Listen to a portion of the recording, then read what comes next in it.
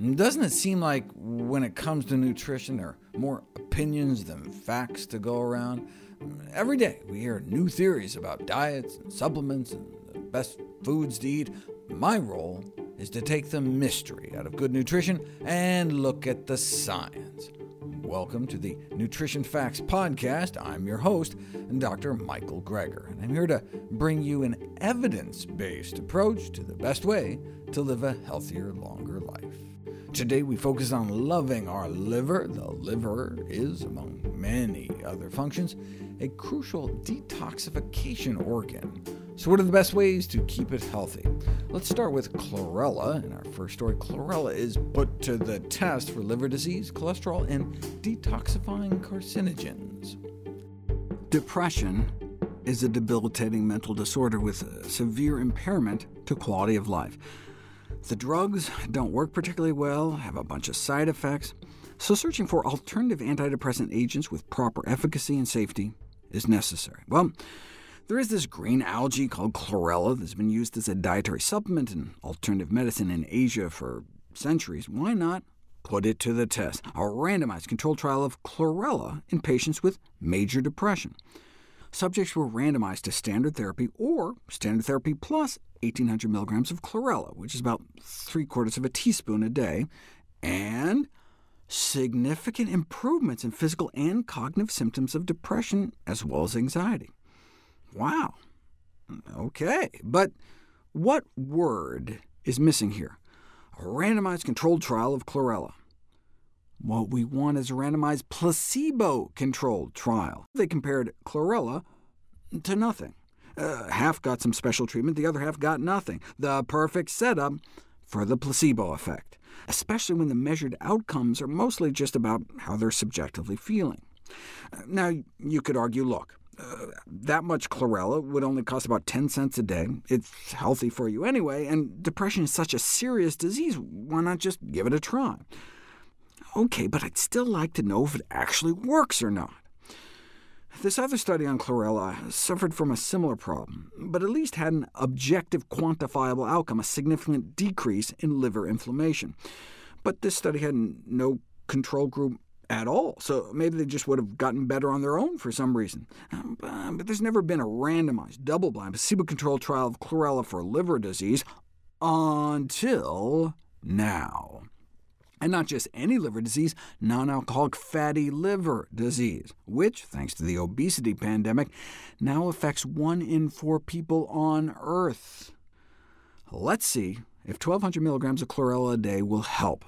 It's about a half teaspoon, closer to just a nickel a day, and significant drops in liver inflammation, perhaps because they lost significantly more weight, about a pound a week over the 8 weeks, which would explain the significant improvement in fasting blood sugars.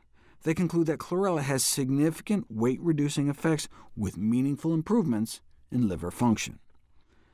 How about a double-blind, randomized, placebo-controlled study of chlorella for cholesterol?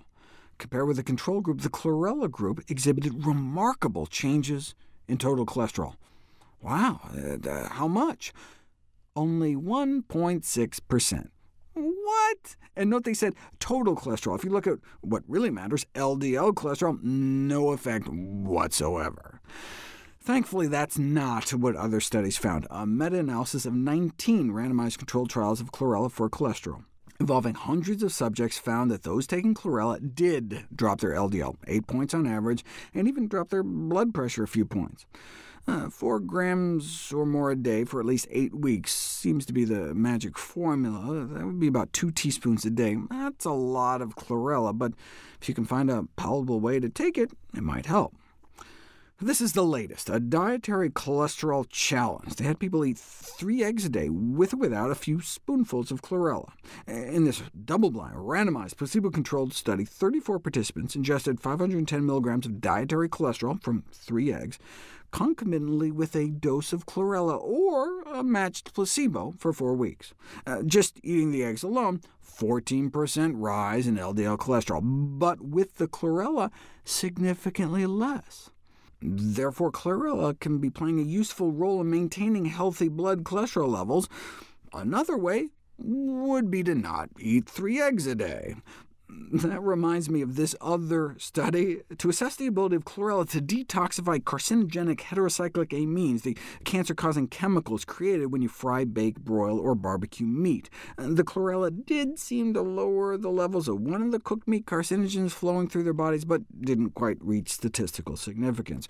Or what about polycyclic aromatic hydrocarbons, another class of cancer-causing compounds found particularly in smoked meats, cigarettes, includes numerous genotoxic, DNA-damaging carcinogens, and again, chlorella did seem to lower levels, but not significantly so.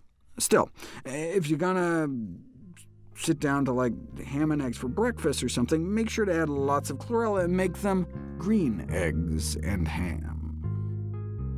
Next, we look at the wondrous properties of ground ginger powder for weight loss and non-alcoholic fatty liver disease.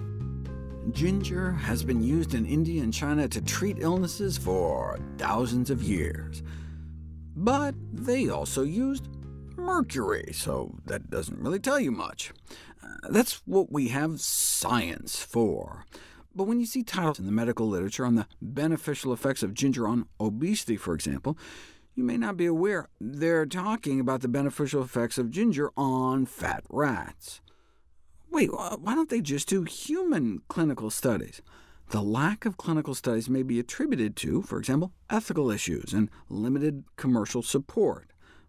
Limited commercial support, I can see. I mean, ginger's dirt cheap. Who's going to pay for the study? But ethical issues? We're talking about feeding people some ginger. But maybe ginger consumption is just a marker of a more traditional, less westernized junk food diet? I mean, you don't know until you put it to the test. A randomized controlled trial to assess the effects of a hot ginger beverage, by which they just meant 2 grams of ginger powder in a cup of hot water. So about 1 teaspoon of ground ginger stirred into a teacup of hot water. That's about 5 cents worth of ginger. And after the ginger, the participants reported feeling significantly less hungry. And in response to the question, how much do you think you could eat?, described lower prospective food intake. Now, the control was just hot water alone, so the participants knew when they were getting the ginger, so there could have been a placebo effect. They considered just stuffing the ginger into capsules to do a double-blinded study, but they think part of the effect of ginger may actually be through taste receptors on the tongue, so they didn't want to interfere with that.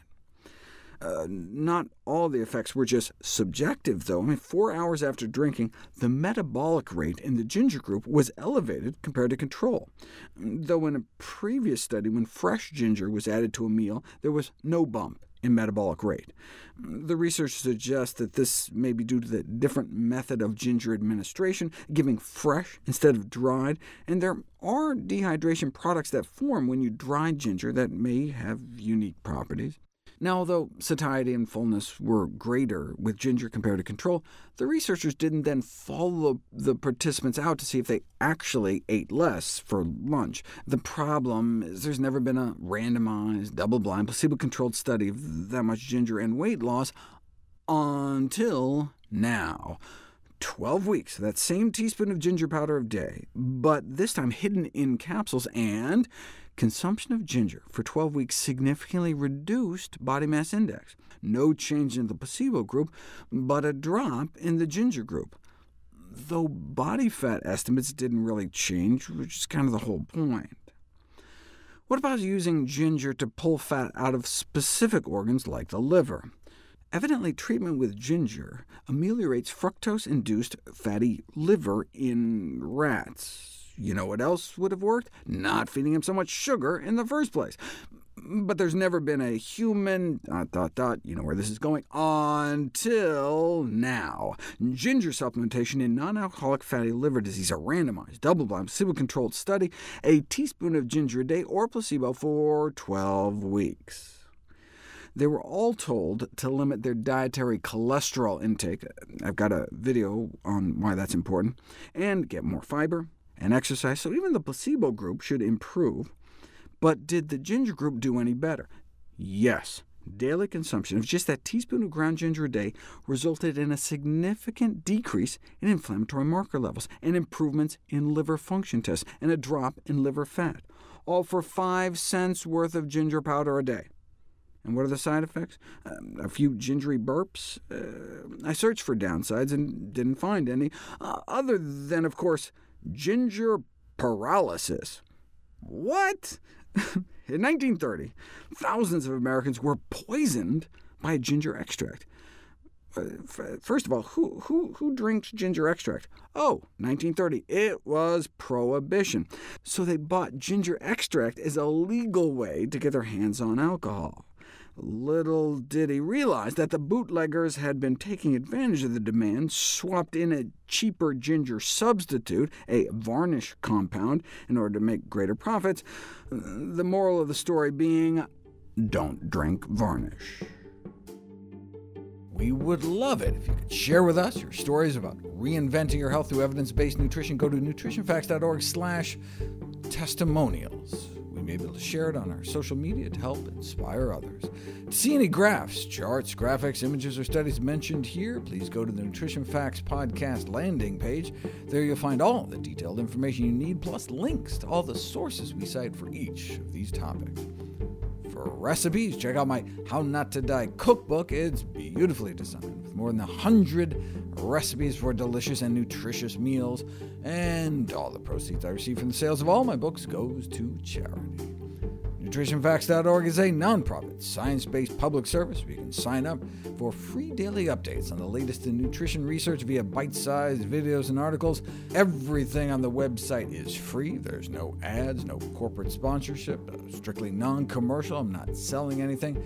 I just put it up as a public service, as a labor of love, as a tribute to my grandmother, whose own life was saved with evidence-based nutrition. Thanks for listening to Nutrition Facts. I'm your host, Dr. Michael Greger.